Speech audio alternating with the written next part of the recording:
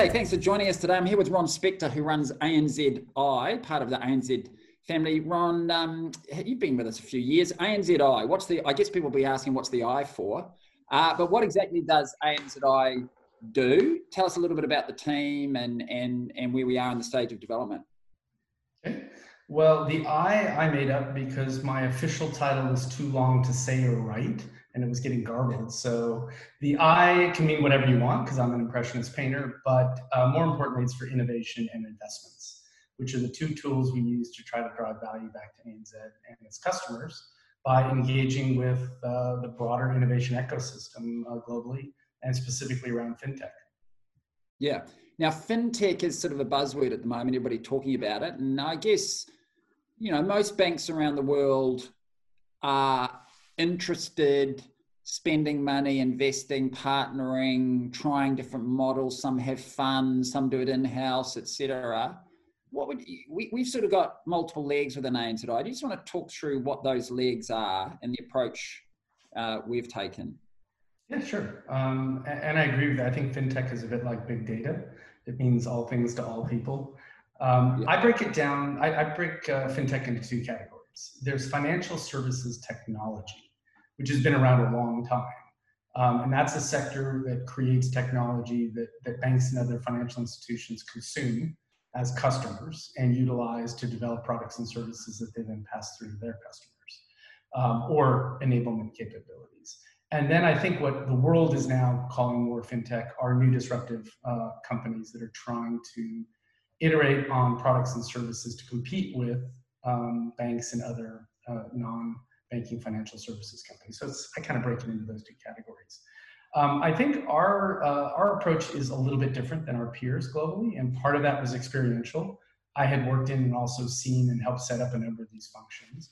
And you and I had many conversations talking about how we wanted to do it differently. And I think the idea was to have an integrated function that would bring the venture portfolio model to innovation for corporates. And by that, what I mean is investing and partnering with leading emerging growth companies that had products or services that we could benefit from by providing to our customers or our bankers, but also where there was white space in the market or where there wasn't a company we could partner with. We have the freedom to actually build and deploy those solutions ourselves. So we can find the white space in home ownership or small business, or even in some cases in tech, and incubate and build a solution and launch it. So the way I describe it is I have the enviable position of being able to build something myself and launch it for ANZ. We can invest and partner, or we can just partner. And in some cases, we can even acquire companies. So I have every tool in the toolkit of innovation that you need to be successful.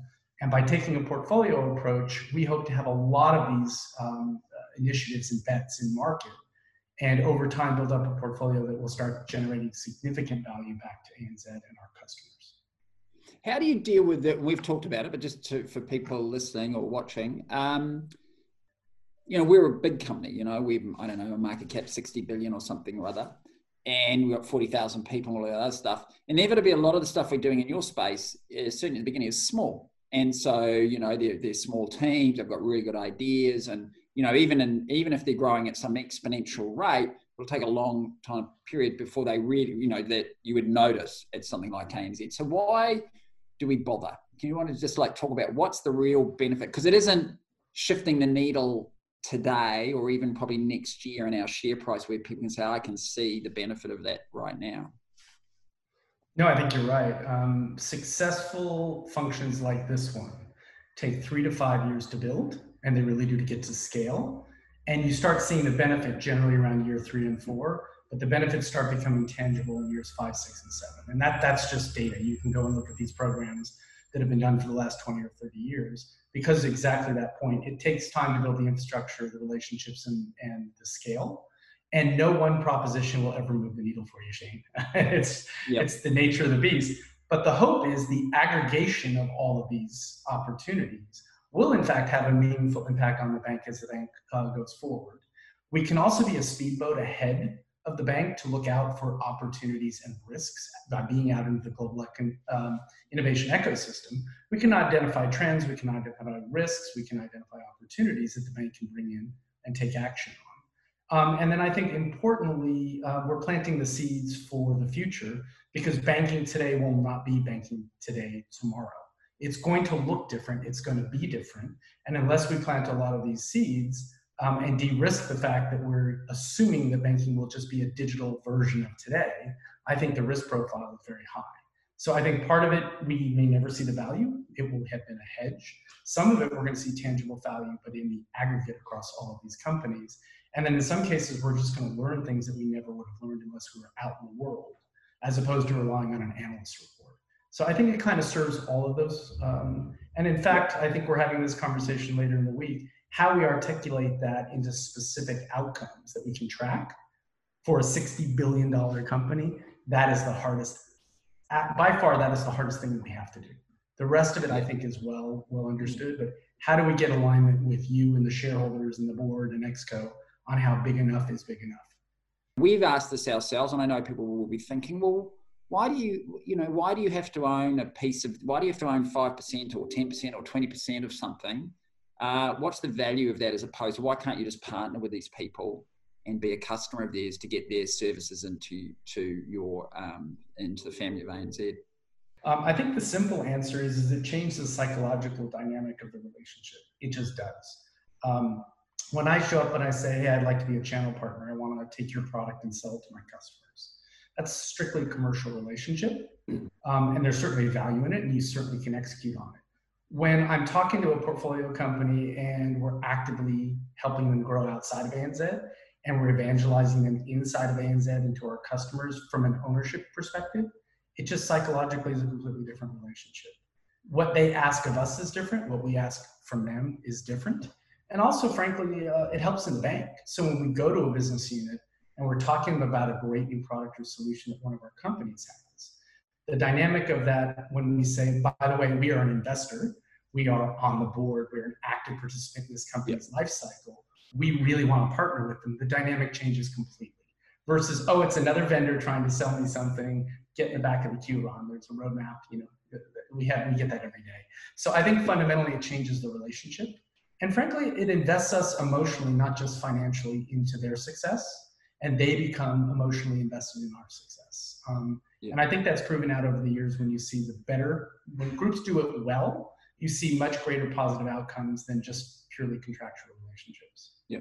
So talk through the portfolio, because there's sort of a few clusters there without getting into all the details, but yeah. There is. So we are a very strict thesis-based investor. So we only look within the financial services tech and fintech space. We are interested in all enabling technologies. So things that help with data, help with security, help with business efficiencies. But strategically, we are focused in the small business ecosystem because that is a strategic focus for the bank.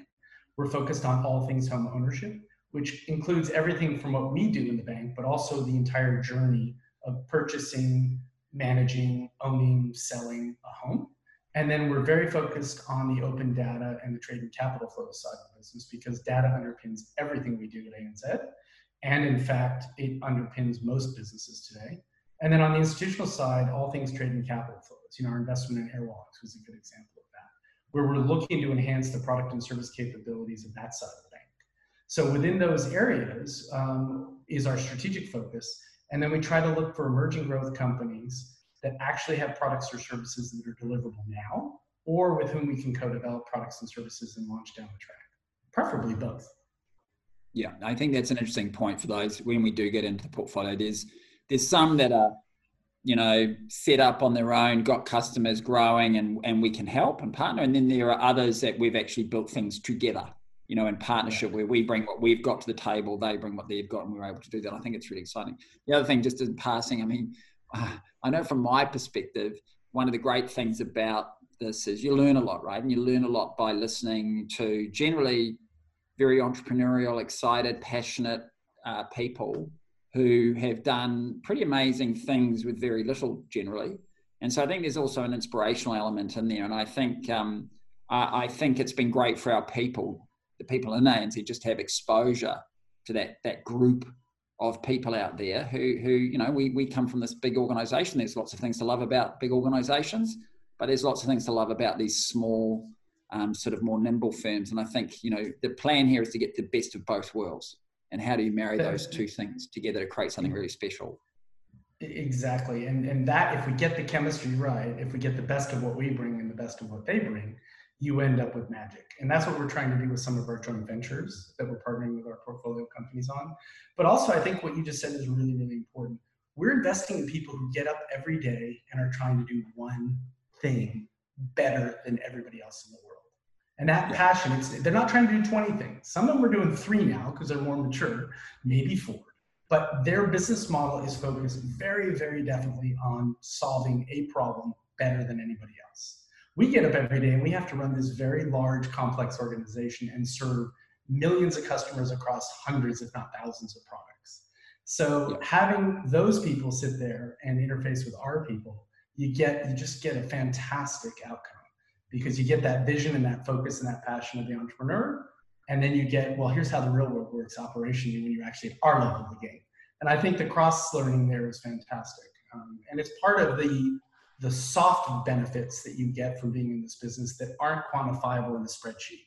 This is that, how do we tap into the innovation and the passion and the culture and bring some of that little magic fairy dust back into the bank and help us do better. Yeah, well, that's great. So hopefully over this series, people will start to see some of the businesses that are already out in market and get a bit of an insight into some of the things that we'll be launching through ANZ as well. So it's a really exciting period, particularly over the coming months, as more and more of those things become visible. So thanks very much, Ron. Thanks for the chat. And we're really looking forward to being able to show people what we've got going in ANZi. It's a great series. I love it. Thanks, Shane. Thank you for listening to Blue Notes. This podcast was produced by the Blue Notes editorial team with music by Kevin MacLeod.